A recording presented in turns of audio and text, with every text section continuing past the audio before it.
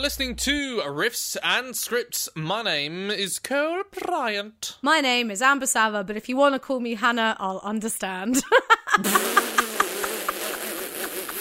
No one will understand that whatsoever. They will if they listened last week. Anyway. Yeah, exactly. So, today we're doing kind of supporting... Well, I mean, we're doing... The word support is involved in the title in some way. Amber, you can explain. Yeah, so essentially we just wanted to give some shout-outs to people who support... Not the lead role or the front man, basically, I think is the idea. Is so bands that open before the headliners and do really well and don't get enough credit, or actors that do really well and don't get enough credit, kind of thing. Because we love that. We love that, giving people... I mean, I've picked some pretty huge bands. Do you know what? I picked some really big actors. I'm not going to lie. Like, because you said, like, supporting, I was like, yeah, but sometimes when I've seen, like, an ultra-massive, huge band... Yeah. Like, and then I've seen another band that's also massive, but they've been the support act. I was just like, yeah, but some of them were really bloody good, though. Oh, exactly. So I kind of that's what we're doing. So, supporting acts. So actually, based on exactly what you just said, do you want to hear a funny story? So I went and saw Frank Turner live at one point. I've seen him a few times. There you go. Was a massive fan for many years. I still am, but not quite as hardcore as I once was. But I went and saw Frank Turner live, and I really, really enjoyed... the support acts, and I was like, well, I'm not going to say who yet, but someone who did an opening act, I was like, my goodness, this man is a musical genius. This music is stunning. Oh my God, I love it so much. And then I went home and I told my mum, and I was like, my God, Mum, the warm-up act was so good. And she was like, oh yeah, did you catch his name? I went, yeah. But, okay, context, I was like 17. I was like, yeah. His name was Billy Bragg. And my mum's jaw just hit the floor. She was like, you saw Billy Bragg? I was like, yeah, and I was on barrier. He's really good, you know. My mum was like, I know, he's Billy Bragg. So that's how I discovered Billy Bragg. He's brilliant. Boom. He's brilliant. Boom. If you don't know him, look him up. Oh, at the time of recording, it was Bob Dylan turned 80 yesterday, by the way. Yeah. Do you know what? Today is a special day for me because I am a nerd, and as we record, it's a nerdy special day because it's International Towel Day, where we celebrate the work of Douglas Adams, who wrote Hitchhiker's Guide to the Galaxy. So I see. Knowing where your towel is, but also it's a day connected to Terry Pratchett and like honouring Terry Pratchett, but also thinking about Alzheimer's as and donating to Alzheimer's charities and things like that. So it's a good day. Because 25th of May featured in one of his books. It's a really I'm really sorry day. to shit all over this, but since you've mentioned the exact date, that I do want to say we're recording on the 25th of May, which is also a year since George Floyd died. So yes, that's the other thing that happened. Little nod to that. It's important. Yeah. Let's not forget. Let's say names. Yes, make sure it's still be buzzing allies. Be allies without speaking on behalf of people you have no place speaking on behalf of. Educate ourselves. Read books. Sign petitions. Make the world better. Keep it in the zeitgeist. Keep it in the zeitgeist. Yeah. You know, momentum. Sorry, that was quite negative. But since you said the date, I wanted to go. Not negative it's at also... all. It is negative, but you know, it's significant. It should be ever present. Yeah, in our memories. It shouldn't matter only because it's trending. You know, it matters. Yeah, exactly. It really, really matters. So bear that in mind. Anyway. Where do you want to start? Man, do you know what I've got? I actually added, while we were chatting just then, I've added one or two more bands. Amazing. And now I have a problem. But I'm going to start with a band who people would kind of already expect from me, because there's some bands on here who you wouldn't. Okay. Necessarily. But that's the obvious no one things really out of the way. I don't necessarily talk about all the stuff I listen to all the time, but people know I'm in a rock band, so you know. I'm going to go for Saxon, who you probably don't know much about, but Saxon were kind of, and still are, one of the biggest metal bands in Europe, at least. They were never quite on par with like Judas Priest, Maiden back in the day, but they were kind of that sort of era. They were quite early on. Actually, they've gone for a bloody long time. They did a couple of brilliant songs. I saw them. They headlined the second stage at Download. I think it was 2013, I think. And Maiden were on the main stage, which for me was like great because it got Saxon and then Iron Maiden. And, old school metalheads will know all about Saxon. Just a brilliant band. And they've somehow managed to change enough with the times that they've not become totally defunct. Like, they incorporated more modern metal kind of tropes and things. I'd say not totally, but as they've gone on, they were just really fucking good. And at the time, the lead singer Biff Byford, he must have been he was at least in his 60s, one of the best singers I have ever seen live. Out of anyone, and at that age, compared to people at like my kind of age, like 60-something-year-old singer who is hitting great notes, so clean, high, brilliant, such a good front man as well. He has such a good relationship with the crowd, and everyone was going mental, and it sounded phenomenally good. So yeah, check out Saxon, check out Princess of the Night. That's a great song. It's my favourite Saxon song. Which is about a steam train, because fuck it. Because but they're just a really good band. They're not like, oh my god, they're like one of the hugest names in music. But like they've kind of had this big following in Europe this whole way through. Yeah. Whereas, some bands make it in the States, the UK, and then we all know who they are. But some bands tour the crap out of Europe, make loads of cash doing it. And Saxon are one of those bands. Just not phenomenally anymore good. For the UK. No, that's fucked my career. Yeah. Anyway, Saxon, check them out. Check out Crusader as well. Like some of it's dated, like a lot of it's dated. I'm not going to say otherwise. But they did. I think it was Thunderbolt was their album that I thought was bloody brilliant. Which was like in the last few years, just fucking great. And Biff Byford's voice is so fucking good. So I'm swearing a lot, but I'm enthusiastic. You always swear a lot anyway. That's why the Irish love us. I think it might be down to that. Someone exactly. said that to me. He was like, oh, they don't mind how much you swear. I was like, oh, sorry. Do you know, on the topic of swearing, I was thinking the other day, I think this is one thing this podcast has done for me that's really good, because being an actor and being someone who has to prove themselves a lot the way that actors do, I think I often try to show like a very pristine version of myself. Yes. Do you know what I mean? We've all got our phone, and look, we should all have like our professional selves. Yeah, like, absolutely. it's important. But when that's mixed with your creative life and a job where you really do put a part of yourself out there, I've actually found it really quite liberating, and it's been because of how much you swear and don't give a shit what you say, because I can't then be like, well, the next thing I'd love to discuss is the role of this and blah, blah, blah, blah. So it's actually you've kind of pushed me to just chill the fuck out and put a much more real version of myself out there. Do you know what? I totally agree. Check us out. And I'm really glad that I helped you do that, because sometimes I have limits to what I say in public life, and this is part of public life. This is part of public life. Because me and you get on so well, and I don't have to worry about what I say. No. Because we know each other so well. We do. And we've got such a good rapport anyway, that I can just say, do you know what? Something's just shit, and I'm sick of pretending otherwise.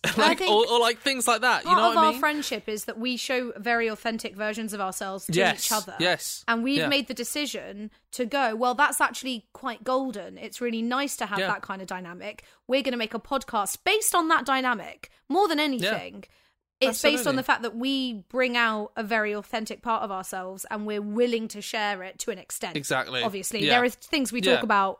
There's stuff but there's stuff that I've cut out that we wouldn't say, I'm sure, at some point. And the occasional conversation that we don't record, although lately we've been struggling. We're like, do you remember when we were on the phone? We just do it. And we were like, it feels weird that like I've not got my mic set up. Yeah. It's like, it's like the podcast. Man, this is good content. We should save this. No, we're talking to each other. What? Like, this is another thing about how egotistical we are, though, because we think we're fucking hilarious. Yeah. And whenever we have a chat, we're like, oh, that's some good quality shit right there. Someone write this down. I wish the mic had been on right now. Someone should write that shit down.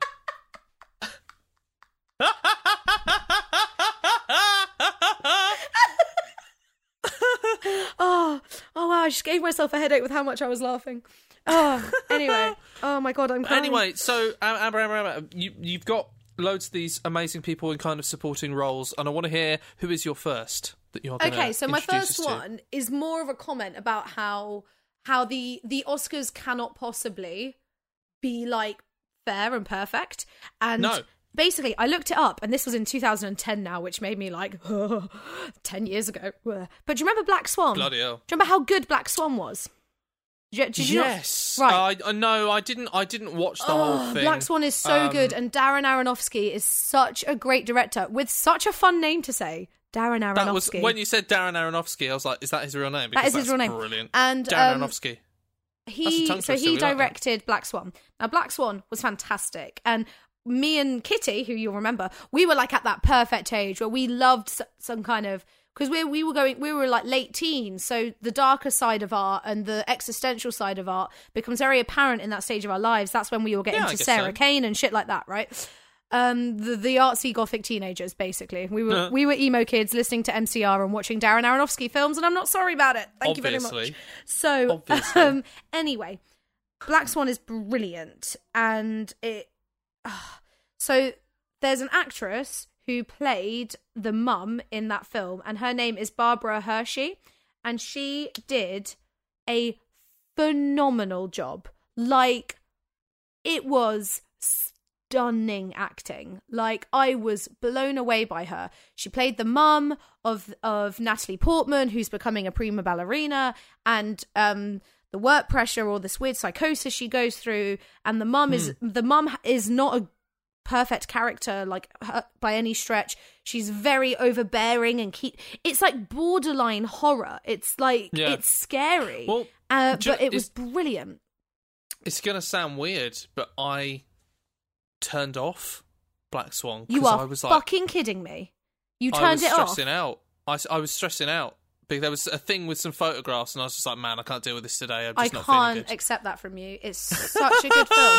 No, I'm sorry. It's artistic. No, it's something I will rewatch. My point is, she very much deserved an Oscar for it. She deserved a whole list of awards for it and didn't get them. And I think she got unlucky with what year it came out, because no offence, and I don't mean to shit on this, but the following year, the film that got loads of Oscars was My Week with Marilyn, which I saw, and it was fine, but I don't think it was groundbreaking theatre, cinema, and I don't think it was groundbreaking acting. I'm sorry, but I just don't.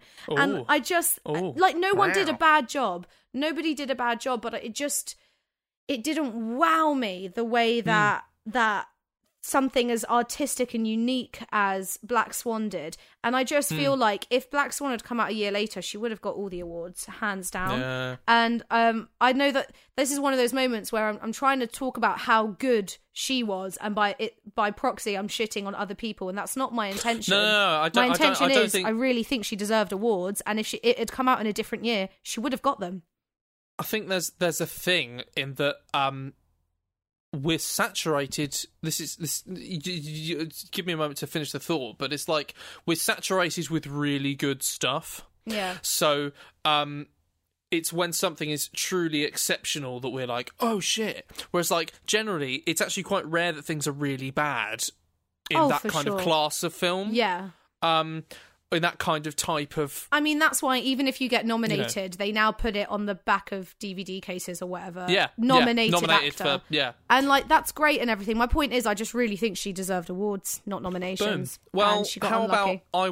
How about I watch the Black Swan before our next episode, so that I can say, she was well good. Talk to me about... When you watch it, I have to hear what you thought, because it's so... How far did you get? That far. You didn't go that far? I'm not sure what happened. I remember turning it off. It might have been because my ex was stressed out. Okay. It might have been because I was stressed out. Right now, I'm not gonna. No. This was years ago. Yeah, 10 years. Yeah, exactly. Literally, I was like 19 or something. For me, overall as a movie, Black Swan brilliantly towed the line between something being disturbing and enticing at the same time. Yeah. Like, I couldn't take my eyes away from it. Like, it really hypnotized. I just, loved it. I might rewatch it and then come back and go, maybe I overhyped it a little bit. Do you know what? This is total side tangent, but films that What? I have turned off. Films that I have turned off. Films that I've I turned off Event Horizon Yeah. because I was like 12 when I watched it, and I was like, "This is fucking stressful." I saw a guy hanging from the ceiling by hooks, and I was like, "Nah, I'm not. I'm done with this fair shit." enough. And I turned off the Twilight first film because I was so bored. 20 minutes in, I was just like, "Wow." Like, this never happens to me. I've never, like, I'm like, I let people finish their thing because I might, like, appreciate the journey and they might be taking me somewhere. Yeah. Twilight, I turned it off after 20 minutes. I was just like, I'll do literally fucking anything else in the world right now. I have often finished a film when I kind of want to turn it off because sometimes there is a payoff and I just hate thinking I might have missed on a payoff. Exactly. A good example, and I don't think it's the best film in the world, again, is, have you seen Crazy Stupid Love? I haven't, no. I'm going to be honest with you, it's kind of trashy. I don't think you'd like it. Well, why not? It's lots of different love triangles. It's a little boy fancies his babysitter. The babysitter fancies the dad. The dad's wife has had an affair. So it's this chain of mess. And my dad put it on, and it was like a Sunday we were watching it, and I was like, this is all just really, like, juvenile, and I'm not enjoying it. And then there's like a big blowout at the end, and there's like a 10-minute section that I find utterly hilarious, and I have to admit, you need the build-up to appreciate it. So it was a really good example of a film I wasn't enjoying that gave me a massive payoff. The only film I know that I turned off wasn't because it was a bad film, it was because it was very long and very depressing. So I was home from uni at one point and I had a load of shit to do. And I was like, right, I'm going to put this film on. I'll do my exercise while I watch it. And then I'll make some lunch and eat my lunch. And then by then, the film will have finished and I'll do my uni work, right? Yeah. The film was Schindler's List. Oh, dear. And so I did my exercise and then I made my food and I ate my food. And then I watched it for like another hour because it is a very long film. And I was just so depressed. I was so depressed. I had like an essay to write. And I was like, I was exhausted. It's a brilliant film, but I was absolutely exhausted. So yeah, I actually had this conversation recently with my brother's fiance about certain films are like, it's almost like a different medium. The way you should kind of treat it. So as you know, I'm a big cowboy film nut. Yeah. And there's a certain era of cowboy films, and as I've said before, sometimes they're just much longer, and it's partially about that build-up. Slow burn, yeah. And slow burn, exactly that. Now, if you're the kind of personality who likes that kind of stuff, and that's kind of your thing, then you love it. But for a lot of people, that's really overwhelming. And Luke, drummer, I'm just reminding people. No, I know. I just like the way you said it. Luke, brackets, drummer. Luke, brackets, drummer. He loves Quentin Tarantino films, right? He loves Pulp Fiction. I love Quentin Tarantino He films. thinks he's got ADHD or ADD or something like that, right? So he loves Pulp Fiction because it's in bite-sized chunks and it's all just action happens, right? Yeah. But he hated The Hateful Eight. Oh, which is a long. It's so long. I've not seen it yet because I just haven't. Oh, you should watch it. You need like a whole day to watch. I know I would. You need a few hours. You need a few hours to sit down and watch. Yeah, I should have done it in lockdown, shouldn't I? It's totally understandable. It's totally understandable. But The Hateful Eight is in my opinion, one of Tarantino's best films. And one of the reasons why it's like that is it is a cowboy film. And well, one of the Tarantino loves westerns. He's not embarrassed One of the that. reasons that Sergio Leone, who made the big cowboy films, made them so long is because he was incorporating Ennio Morricone's score, the composer's score, I've talked about before. And The Hateful Eight, the soundtrack was composed by Ennio Morricone. So it's part of it, this long build-up. And I was just like, Luke, why did... He turned it off after like half an hour, and I was like, Luke, what the fuck is wrong with you? You need to watch it to the end, because the entire, like, last third of the film is just mad. Right? I'm not ruining it by saying that, I'm sure. It's a Tarantino film. You expect that shit. But, like, the last third, maybe quarter of the film is so mad. Yeah. And I was like, Luke, you fucking dick. Have an attention span, you bastard. I mean, you can always watch it in sections. Boyf and I do this when we want to watch Lord of the Rings. Sometimes we go, look, we'll find a pausing point and we'll turn it off and we'll come back to it tomorrow while we have dinner or something. Like, that's an option. Like, you have to treat a film like a series sometimes because they're exhausting. This is the thing, those kind of films aren't happening as much anymore because if they're going to have the time and the budget to make a 3-hour movie, they'll just spend that time and budget making a 6-part series, which will be way more successful just because of the way the medium has changed. Do you know what? I have a radical opinion about films. Oh, do share. I have a radical opinion. I think films should be longer with a break in the middle. They used to be. That's what they used to do. They used to have an intermissions. Yeah, where the orchestra would play music for a while and stuff, Yeah, in one of the, I think, Monty Python films, they have an interval in the middle. Yeah. And it just is built into the film. Yeah, I mean, I was like, man, I would love that. Or even if they're the same length, because people, I every time I go see a film, I have to go up and have a wee at some point. For sure. And so we're both tiny people with tiny bladders. Yeah. If there was if I'm watching a film that's maybe 2 hours long, right? Maybe 1 hour 45, right? Yeah. I'll just about make it. Have a break about 50 minutes in. Why isn't everything built like that? Weirdly, I think Hateful Eight actually has chapters in it. Where it goes to a black screen with chapter 3 and stuff like that, you know. I wouldn't be surprised. So, yeah. No, I totally agree. Anyway, if you actually look at... So, back in the day, going to the cinema was very similar to going to the theatre. It was a very big deal. It was a night out. The music was live because just of the technology of the time. And it was quite an expensive, established thing to do. Yeah. And it was very similar to going to the theatre now. Absolutely. And for some reason, we understand. I remember when we did Sweeney, we did 2 hours without an interval, mainly because of how much time we had in our venue space booked. And one of the biggest complaints we got was, why wasn't there a fucking interval? I needed to pee and it was really hot and this, that, the other. And I'm like, yeah, no, you're totally right. And yet, 2-hour movies, everyone's like, no, you can hold it. Like... Yeah. Mad. But yeah, that's how the medium's changed because it used to be like that. And for a lot of people, in my opinion, that's the only way that the cinema will be saved after On my Sound of Music video that I had as a little kid, there was a section where it literally did the interval on the video where it showed not credits. I think it just showed really beautiful picturesque shots of Austria with a load of music. And it was like the break time, even in the video that they made, which is cute. Boom. So, Speaking of music... We've given an example each. Let's do another one. Yeah, we've literally done, with 20 minutes in, and we've done one thing. So, another support band, I'm going to I've got a list in front of me, I'm going to pick one. Okay. More modern. So, this band is actually broken up now. But I've mentioned them a few times in the podcast. I've mentioned them in terms of one of my favourite albums, but I'm picking Heaven's Basement. So I saw Heaven's Basement a few times, each time with Aaron Buchanan, the not the original lead singer. They were actually an entity before. There's some really interesting stuff about how they had disagreements with their management, and then the management ended up managing another band who I know the singer from, actually, because he used to sing in another band that we played with a few times, who are a really good band. But Heaven's Basement, my opinion, one of the best kind of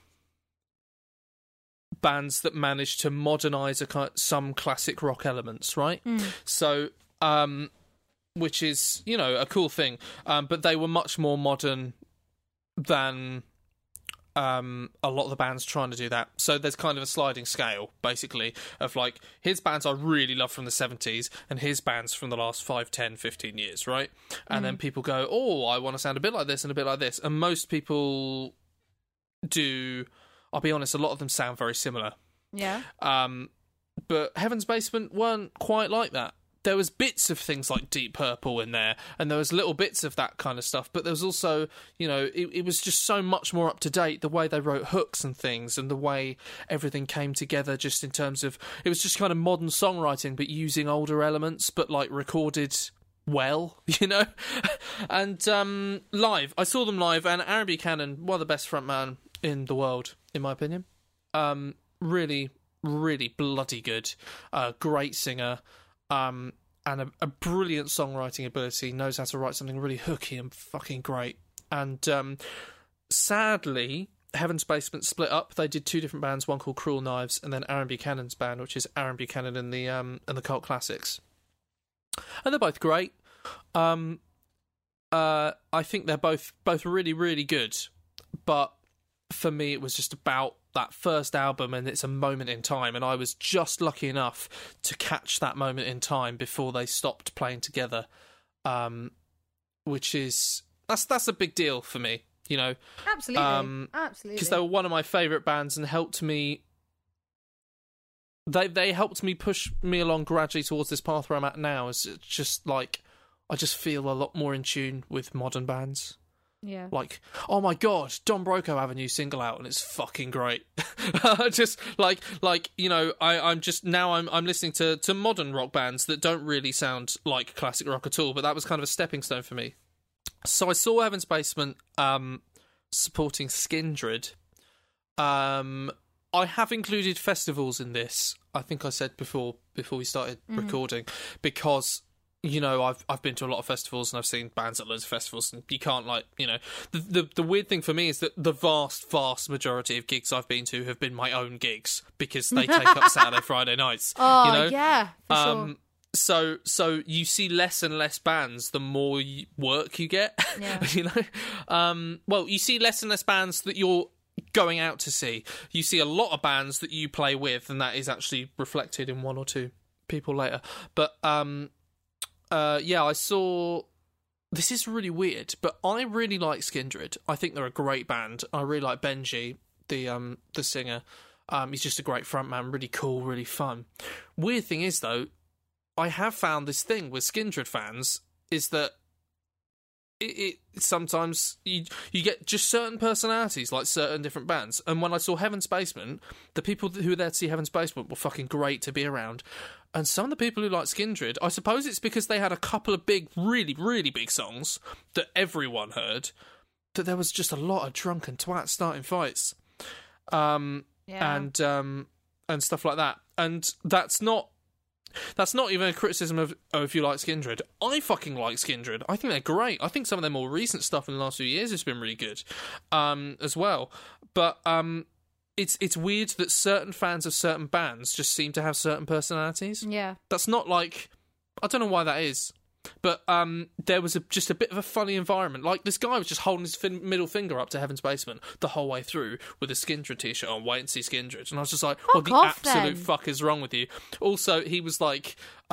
show up at 9 and stand at the back then and watch them. Yeah, like, well, he was 6 foot something. Of course, and he fucking stood was. directly in front of the people. We were like nick close to the back because we couldn't get any closer forward. Yeah. And he just like walked directly in front of these two people next to me who were like these guys who were like kind of 5'4", but were like wide as fuck.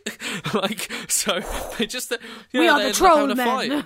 So it was good. They were like how I think of fantasy dwarfs, as in not that short, but just fucking built people, you know? Yeah. Like, no, that's, exactly. So, yeah, they ended up having a good little, that was a little scrapperoonie. Do you know what disappointed me was I went and saw 30 Seconds to Mars with some friends. Amazing gig. Again, I don't care what anyone says. They were so good live. It was one of the best gigs. Why not? They were so good. And when we went there, I didn't realise this until I got there. Enter Shikari were opening. So I got really hyped because I used to love Enter Shikari, and the 3 people I was with didn't know Enter Shikari. And I was like, I'm sorry, can someone get excited with me, please? Aww. Like, you know, when it is Sorry or Not. Yeah, when Sorry or Not a Winner starts, that dun dun dun dun dun dun. I'm just watching your face. Fucking tune! And no one was hyped with me, and it made me really sad. Also, I remember, see, this is the thing, because I can talk to you about opening acts as well, so the acting stuff might be a small % this week. When I saw MCR live, again, one of the best gigs, and cute thing, me and the boyfriend were at the same gig and didn't even know it. Aww. How cute is that? We were little teenagers who loved MCR. Super sweet. We're at exactly Super the same sweet. gig and didn't see each other. Adorable. Right? That day, okay, genuinely, I think people need to be careful, especially when you're a 5'2" female, about burnout when you go to gigs, especially if you really like the warm-up acts. So I developed a really good technique in the mosh pits whereby I chose moments to like plant myself so I couldn't get pushed back. But then when everyone was moving forward, lift myself so I moved forward with the crowd and plant. Yeah, I do that, You know, like when waves bring you towards the shore, that's what it was like.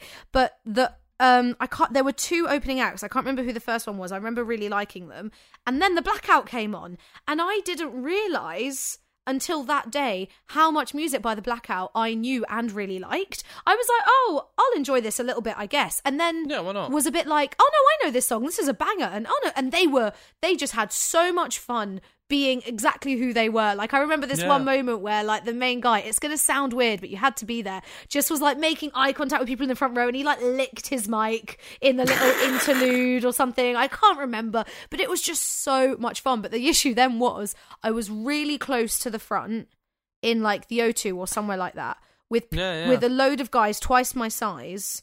And the front is the most vicious bit, because when people are that close to the front, they want to get as close to the front as possible. And you get crushed. Yeah, I was getting crushed, and I was like leaning my head upwards to try and get air from above, because all these sweaty men were around me and I couldn't breathe. Yeah. And then another girl, she didn't mean it, but another girl passed out. So when they were helping her, they were lifting her over the barrier, and she was kind of flailing, trying to find her footing, and she kicked me in the head. Yeah, happens. She didn't mean it. It was a total accident. But dude, you know, like in a cartoon when the birds fly in a circle? Like that, yeah. That happened to me, and I was like, shit, I'm going down. Man. And then they had to lift me out, and I couldn't walk for a few seconds. And then I, like, went to the loo to wash my face, make sure I was okay, like, doing that. Then realised my younger cousin was in there, who was only, like, 15, 16. And, like, this mama bear instinct. I remember I was looking into the sink, like, washing my face, and I kind of looked up and went... and, like, ran back in, like, fuck, where's my cousin? I've left the iron on. He was absolutely fine. I got a concussion. That's the end of that story. Oh my God. But, so yeah, genuinely, you do have to look. Mosh pits happen, and 90% of the time, people actually really do care about your safety. People aren't there to be horrible. Like, I've said this before, but Lamb of God was the gig I felt the safest in my life, because it was so heavy.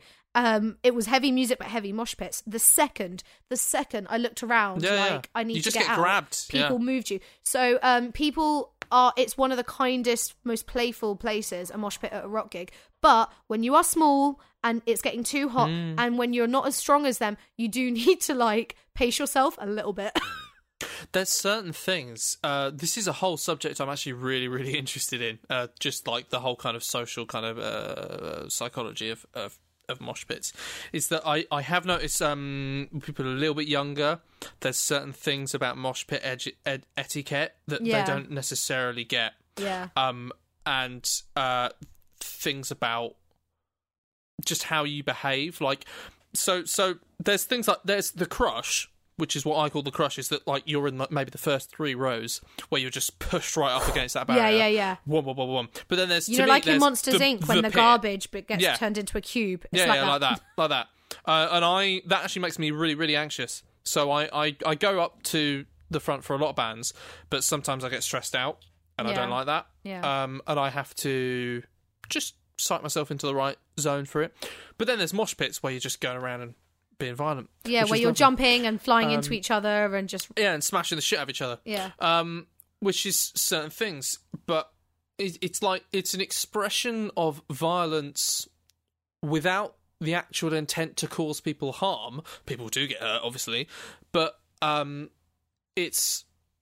You know, we all have a capacity for violence, and we all kind of enjoy the adrenaline and physical exertion and that kind of fight or flight thing. Play fighting. It's like wrestling. It's a way, it's a way of tapping into that, which isn't entirely safe, but it's kind of risky enough. Yeah. You know, you're balancing your wrists and things, but you're not like picking out someone going, let's have a fight. No, that's and when stupid. I see that happening, that's I get not what really it's for. angry. Yeah. Yeah, that's not what it's for.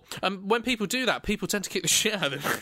Yeah, they If someone picks on someone in the pit, people just saying, you can fuck off. Yeah. You know, so I really believe in mosh pits. It So do sounds I. stupid, No, but so do I. I'm I really, love them. I'm I love them enthusiastic. so much. And also, there's the thing about consent in it, is you don't really have to be part of it. Yeah. And there's stuff about also a thing, probably more of a modern thing, so maybe something good that younger people have brought in, but people are really respectful of women in the mosh pits that I have been to. It depends, obviously, on where you are, who you're with, etc., what band you're watching, who's going to see that band. Personally, as someone who's been to a lot of gigs and a lot of mosh pits, I've never been groped. No. I've never been hurt. Like I said, she did not mean it, the girl who kicked me in the head. She was No, of course semi-conscious. But literally, I've never felt, like, unsafe in those But I tell you pits. what, I would feel unsafe if I was at a pop concert. Yep. And that kind of stuff would I happen. totally agree. Totally um, agree. And I'll tell you why I think that is.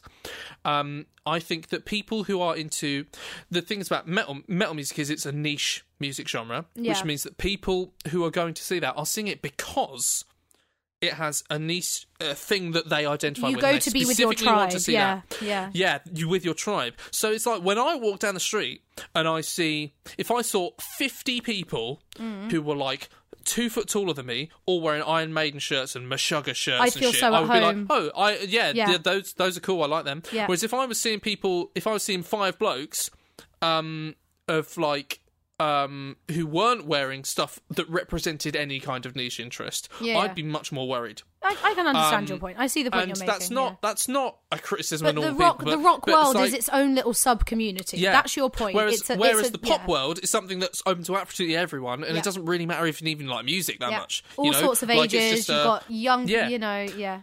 And so the people that go there don't have that niche interest. They don't have that reason to be there. The reason that they're there is to have a laugh and have a lot of fun, which is great, and I love that. But for some people, their way of having fun is being shit. Yeah, for sure. Basically, Have which you isn't seen? a criticism of everyone, or if you love pop music, there's some brilliant. I was checking out. Oh my god, who is it that came out as non-binary really recently? Pop singer. Oh, I know this, but I can't remember. I'm sorry. I can't remember.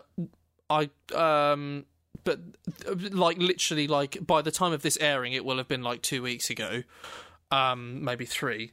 Really, really, and I was like, okay, do you know what? I'm actually going to properly pick out some tracks, and I'm going to listen. And I was like, oh, this person's really good. I really like this. Yeah. And that doesn't usually happen to me with a lot of pop music.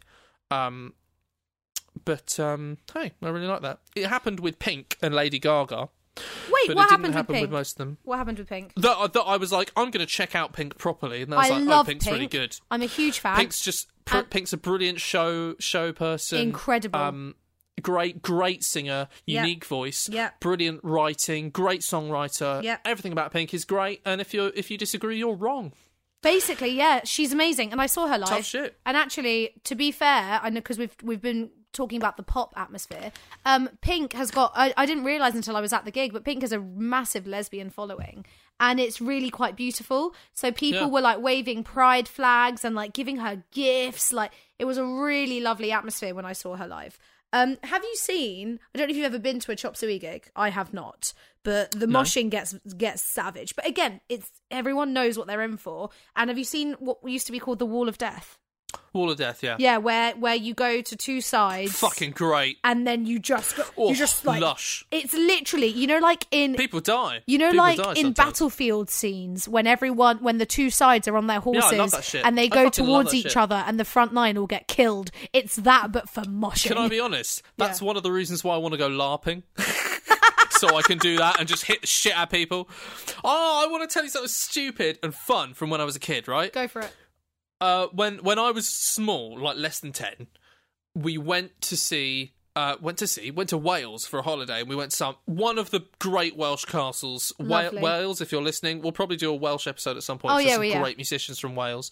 But Welsh people will know they have some of the best fucking castles in the world. Wales has more castles per square foot than any other place in the world. Did you know that? I did actually, 'Cause but Wales, good for Wales you. is great, and they have an interesting, rich history. But they also, when I was a kid, had something going on at some big Welsh castle where there was hundreds of like kind of basically extras that they paid to be there on the day, dressed up in all different types of like scary medieval garb, and this one guy who was kind of like Darth Maul. And basically it was some kind of event. There was like hundreds of kids and hundreds of them, and they give everyone a foam, like, you know, one of those things that you float on in the swimming pool, a foam tube. Yeah, like yeah, that. yeah. And they They're like told us spaghetti to things. batter the shit out of each other. Love it. And I battered the shit out of Darth Maul. So Do you know that we all just genuinely- fucking ran at each other. It was the best thing in the world. It Oh is my God. therapeutic and it's good for you. I had it once with one of my old housemates. She came home and she's very like good girl kind of thing, and she's not very confrontational, and she can communicate her issues, but she doesn't cry easily. She doesn't get emotional very easily, She's very polite,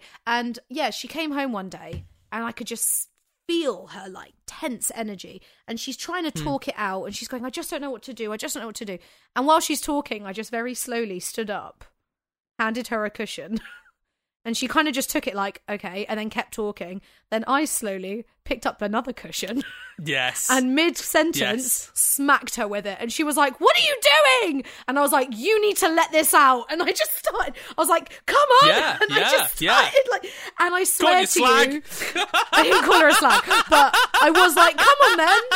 And she literally, after like not even 10 seconds, she was like, all right then. And then she starts hitting me back, and we're just in my living room, battering each other with these cushions. And we ended up on the floor laughing and letting all that, and she felt so much better. We're not saying walk down the street and batter someone. We're saying that there is therapy in the movement, whether it's moshing or pillow fights or LARPing or whatever, or stage combat. Like, it's good for you. The thing is that is why metal is still so popular. Right. That's because that's the thing that those music genres are tapping into. That part of your brain that goes, I need to get this out. Yeah. I need to get this fucking out. This anger that I'm not allowed to express in any other day of my life. Yeah. And I think partially that's one of the reasons why so many men like it, is because men are full of testosterone all the time. Yeah. And there's few outlets that are safe and good and right for aggression, and heavy music is one of those, and I think partially that's one of the reasons why. I do obviously think there's an exclusionary, gatekeeping-y, shitty element to that. There always is, but I think there always is with this kind of stuff. But I do think that's part of it. I think Lemmy from Motorhead always said, the reason why people love metal and rock music so much is because it just fucking feels good. Yeah. It just feels good. I will not be able to do this justice, but music it's a waveform. It's a physical thing. It's a resonance. That is literally what music is. And everyone will have different types of resonance that quite literally resonates with them. So we've all cried at some douchey song, but we've also all gotten really pumped. It's why musicals are so good. Musicals, even the kind of, especially the cheesy ones, we enjoy it because, again, it's a massive expression. It's just a different energy, but it expresses that joy. Or who doesn't love a massive ballad? I refuse to believe I'm the only person today who sang Maybe This Time in her kitchen, because it's from Cabaret. Maybe this time I'll win. Exactly. Yep. But more like, maybe this time. Waving your arms like a dervish. Yeah, and that's the thing. We all have that in us, and music is a wonderful expression of that. We sound like such hippies, don't we? There is a thing, yeah. Typically, most of my favourite stuff is stuff that makes me want to have a fight or a shag, if I'm entirely honest. Yeah, it's very visceral, isn't it? So the next thing I wanted to talk about, so there's loads, but I wanted to talk about like the kind of phenomenon that is the supporting part, rather than just the actors. So the simplest way I can make this point for actors, if you are still listening after all this chat about moshing, congratulations. Any actors that are listening, the easiest way to put this is most male actors I know would rather play Mercutio than Romeo. Definitely. Right, and let's talk about that. No, but that's exactly my point, because I think a leading part, and this needs to change in my opinion, but a leading part has like a job to do for the story, and therefore can be a bit shit. What's Romeo's job? Romeo's job is to love Juliet stupidly and hopelessly and unconditionally, to the point where it literally kills him. No, but exactly.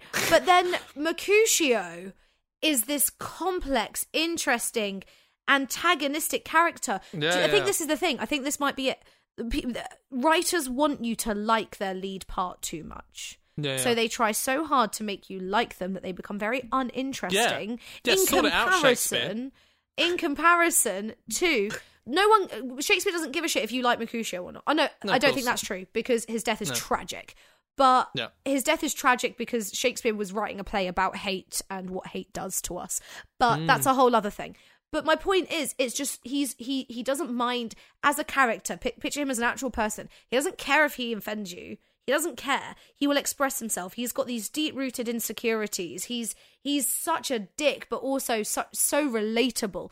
And I think that the secondary parts are so much juicier. Another really good example is, if you got to pick, would you rather play Batman or the Joker? Why are you even asking? Exactly. Like, I'm just saying I'd make a great Joker. I think you make a great I'm just Joker. going to throw it out. I got really Partially defensive. because I am actually a psychopath. I got really defensive over the 90s Batman films recently because I liked them. And which ones? Well, so it depends. I liked. Do you know what them. I'm going to say? Batman Forever. People shout on that one loads. Jim Carrey is a fucking brilliant Riddler. I was like, he was such a good Riddler. Jim Carrey took the Riddler and was like, that's the best version of the Riddler. Everyone who disagrees is fucking wrong. Sorry. And also, Tommy Lee Jones as Two-Face, fucking brilliant. Yeah, so I was fucking nailed it. Because I watched them all as a little kid, they've merged a little bit in my head. Obviously, of course, yeah. Michelle Pfeiffer as Catwoman, I can't remember Batman and Robin that well. Iconic. Michelle Pfeiffer as Catwoman is iconic. I liked Batman and Robin as a child just because I wanted to see Robin. I liked Robin being present because that's part of the overall story of Batman. Robin's a really interesting character. Exactly. And funny for children. And this is the thing. Yeah. When we were 90s kids, the Batman movies were aimed at kids. And then we grew up and then Christopher Nolan got involved. So we've kind of grown up with the canon, which I think is kind of great. Yeah, of course, yeah. So yeah, I also think that Nicholson's Joker is fucking sick. He's just... I'm not open to being convinced otherwise. When Heath Ledger was studying to be the Joker, he was talking to Jack Nicholson a fucking lot. You would, wouldn't you? Jack Nicholson was so sinister. He's a brilliant actor. Because I'm not shitting on it, Heath Ledger was amazing, but his interpretation was that they were scars and you saw anger in him. Yeah. Whereas Nicholson's Joker had that sinister smile with those fucking crazy eyes at all times. And it's terrifying and it's brilliant. Man, this. Do you know what? Let's just fucking talk about the Joker for 5 minutes because it's really good, right? I did a third-year essay on the Joker. Let me just get that good. up. so someone, people pissed me off after the Joker came out. People pissed me off. Yeah, Joaquin Phoenix did. I've still not seen it. I've still not seen it, and I'm sorry. Okay, I'm not going to tell you anything about it. I will watch it. I'm not going to tell you anything about it. I don't think it's anywhere online right now, but I'll watch it soon. I was both very satisfied in ways that I wasn't expecting to be in terms of how it worked in the Batman world. Yeah. Because I'll tell you now, he said, it doesn't really make sense in the rest of the Batman world, but there's things in there because it is in Gotham and blah, blah, blah. And I was really satisfied. It's a standalone thing. Yeah. It was a very, very fucking good version of that character, basically. Yeah. One of the wonderful things about the Joker is it's just... Wonderful things about Tiggers. One of the wonderful things about Tiggers. Now, Tiggers are wonderful things. Their tops are made out of rubber. The bottoms are made out of strings. Sorry. So, it's a Joker that you can do different perspectives. It's a character you can do different perspectives on, and they all kind of work if you hit certain points and beats and things. Yeah. So, Joaquin Phoenix's Joker is brilliant, but what fucked me off is that people started shitting on Heath Ledger's Joker afterwards, and I was just like, well, you can go and fuck yourself. No, that's ridiculous. Heath Ledger's Joker was iconic. It was just brilliant. It was a real moment in cinema history. And he said, Joaquin Phoenix said that entirely informed his Joker, but he took it in a different way and different things. And something I've got to say, are you familiar with Mark Hamill's Joker? No, I'm familiar with Mark Hamill, obviously. Oh my God. He did the Joker? Okay, so you might not know, but Mark Hamill, obviously Luke Skywalker, but he has also had an immensely successful and brilliant voiceover career. And he voices the Joker in all of the Batman cartoons, right? Well then, yes, I watched them as a kid. So old ones. That's Luke Skywalker. Oh my but God. You should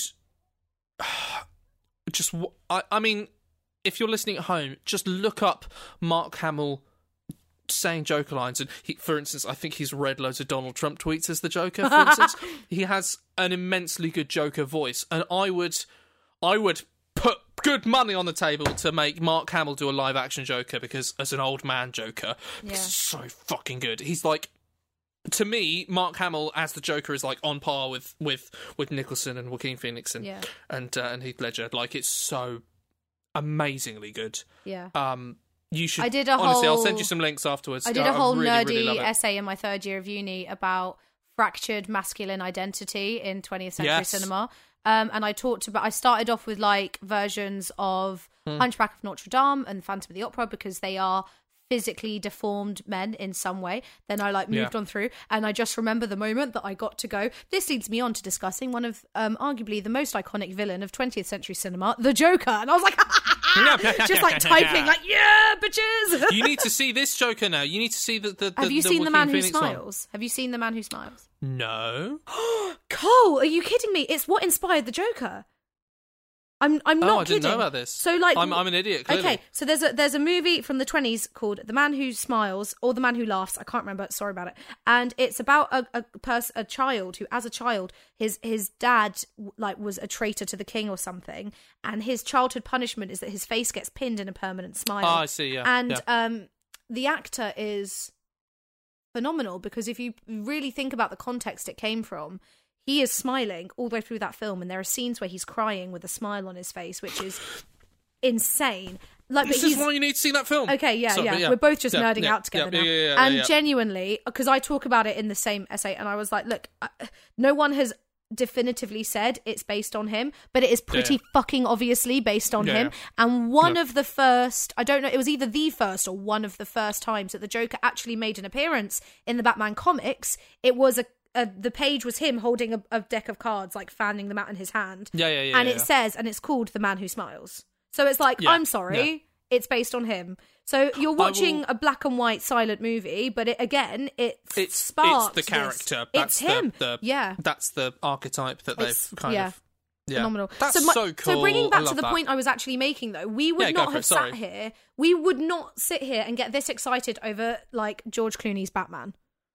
No. That's my point, is I just think that there's clearly this pattern of the second character that is often so much more interesting than the first. In fact, here's another fun example. Have you seen Singing in the Rain? I've not seen the whole thing, but it's fine. Just I've seen the wonderful bit. But it's a really good example. There are many, but whatever. It's a really good example. The one I mean. Of, you've got the leading man, right? And yeah, he's got some ups and downs, but in general, he's there to be the leading man, right? His best friend is one of the best things about that film. He plays the funny best friend, but all the way through, he gets quips in, he does a whole song on his own, and again, like, I just think he's more fun to watch and more interesting, and I just love it. And yeah, and I could go on for ages, but my point is, there's some kind of pattern here in the secondary role, which is why supporting actors sometimes might really steal the limelight. You know, you call it stealing the show. When we did Sweeney Todd, I was livid because I was playing Toby. I was playing a female version of Toby, and I was determined in my little head, at home, I was like, right, people are going to come to see Sweeney and Mrs. Lovett. They're going to stay for my Toby. And I put a lot of effort into it. Do you know what I mean? Yeah. And then the guy who played Beadle kept getting fucking mentions in reviews as the one stealing the show. I was like, you little shit! I wanted that to be me. I mean, that does happen when you go to see like musicals. That you go, but that's the one I like. The one who turns up. It's like Puck. You know, Puck is a perfect example. Thank you very much. The Puck of the is play. My favourite character in Midsummer Night's Dream. Yeah, same. You know? I actually used to use it as a phrase when I would analyse things at uni and stuff in all my like theatre courses. I used to say, who's the Puck? Who's the Puck of the show? Who's the fun one that we really enjoy watching? Who it's not about them, but it's about them. I saw when I lived in Tame, again when I was really young, a production of Midsummer Night's Dream that was in Oxford, and there's a particular bridge in Oxford, and you can get down onto like this gardeny bit. Basically, they put a stage around it, and they had Puck, but he looked and was dressed like Spike from Buffy the Vampire Slayer. Oh, cool. And he was doing all these magic tricks, and to me, in my brain, that's just what Puck looks like now. Yeah. So every time I'm like, I've seen Midsummer Night's Dream a few times since then, but I'm just like, Puck appears, and I'm like, bow, no. That's what my brain says. I met this person. I believe that they're non-binary, so I'm just going to stick with they. I met this person at like an event for a play, and we got chatting and kept each other's details. And we've not like stayed the best of mates, but we like each other's stuff, and we keep an eye on each other, and it's cute, right? And they have been cast as Puck for something big. I don't know if it's the Globe or if it's the RSC, but for something like at that level. Yeah, something proper. And it's totally true, because the trailer is a camera zooming in on them as Puck going, "Oh, come into the forest."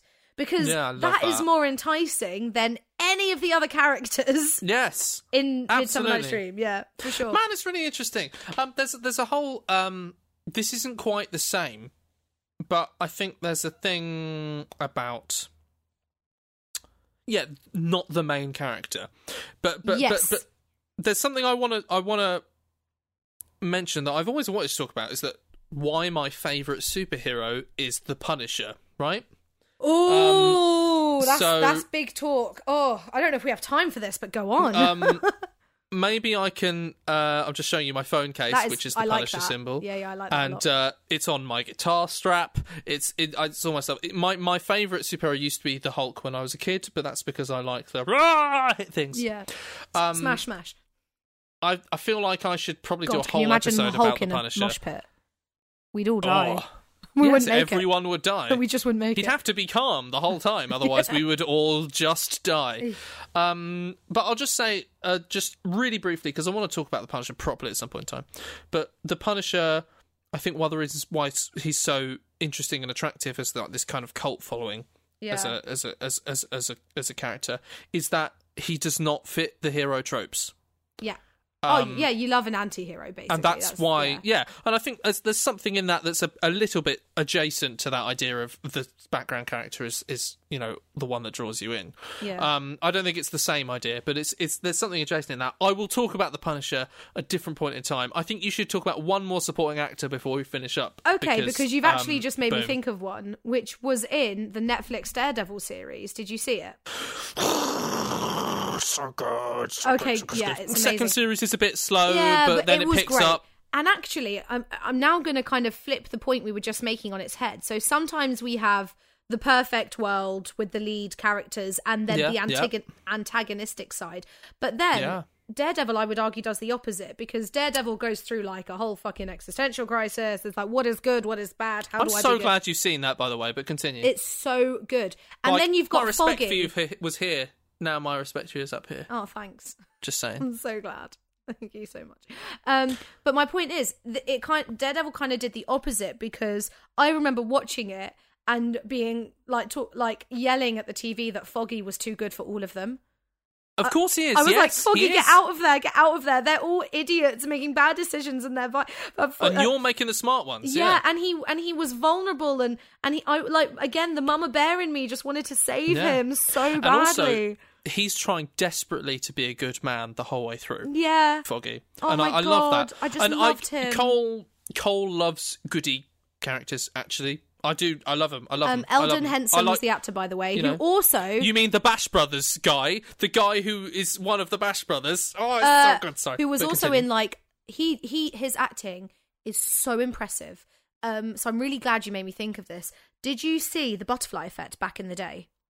I've not. No, it was recommended to me and I never saw it. I feel like it would be a bit dated now, but The Butterfly Effect for me was like one of my first psychological thrillers I ever watched. So you always remember those movies that fuck with you for the first time.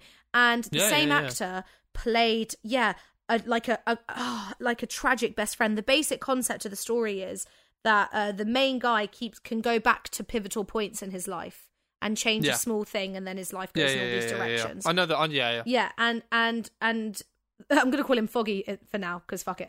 And Foggy in The Butterfly Effect at points plays such a tragic character who gets screwed over by these small moments, like a really victimized. And at other points, you're like, there's a version where he turns out okay, and like he is so brilliant in it. So he's a fantastic actor. But yeah, I remember watching Daredevil and just being so upset. And Music Tech went, "Run, Piggy," and I was like, "No, but that's exactly how I feel." Have you read The Lord of the Flies? Do you know what that reference was? Yeah. Piggy and Lord of the Flies.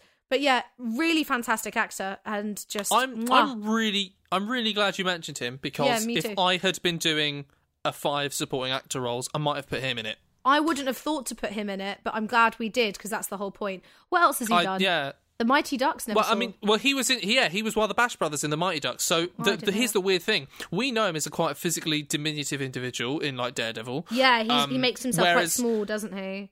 Well, here's the thing: is that he's basically always been that height.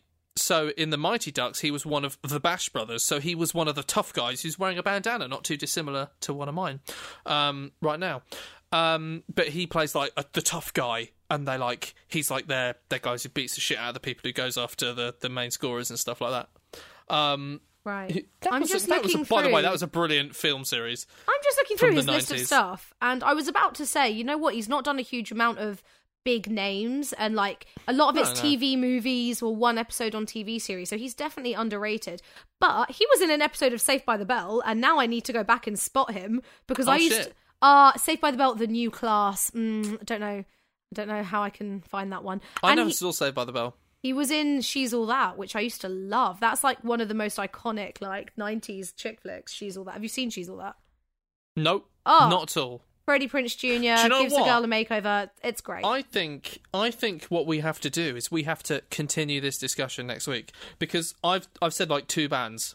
Yeah. And there was loads of stuff I wanted to talk about with my other bands that I've written down, and I haven't talked about them. And you've only talked about like 2, maybe 3 lead actors. Yeah, I mean, to be honest, we've just talked around the subject. But that's what this is for. Yeah.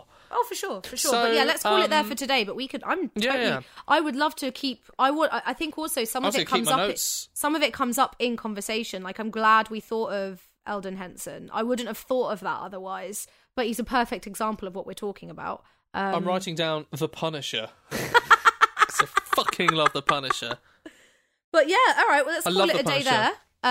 Yeah, boom. Thanks so much for listening, everybody. We are on Facebook now. We're on Instagram, just Riffs and Scripts Pod for both.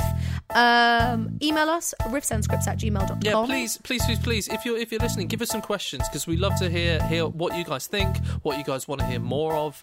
Also, if you just want to we can do a little bit of Q&A sometime, and give us some questions, and we'll answer them for you. Also, so send us an email. By the way, we've hit 500 downloads. Yay! Lush. Boom. That's an actual number. Yeah. That is a number. Yeah. That is a number. All the other numbers before were pretend numbers, but that one's a real number. Exactly. There we go. Anyway, exactly. Thanks for listening, you guys. We'll see you next week. Yeah. Much love. Bye-bye.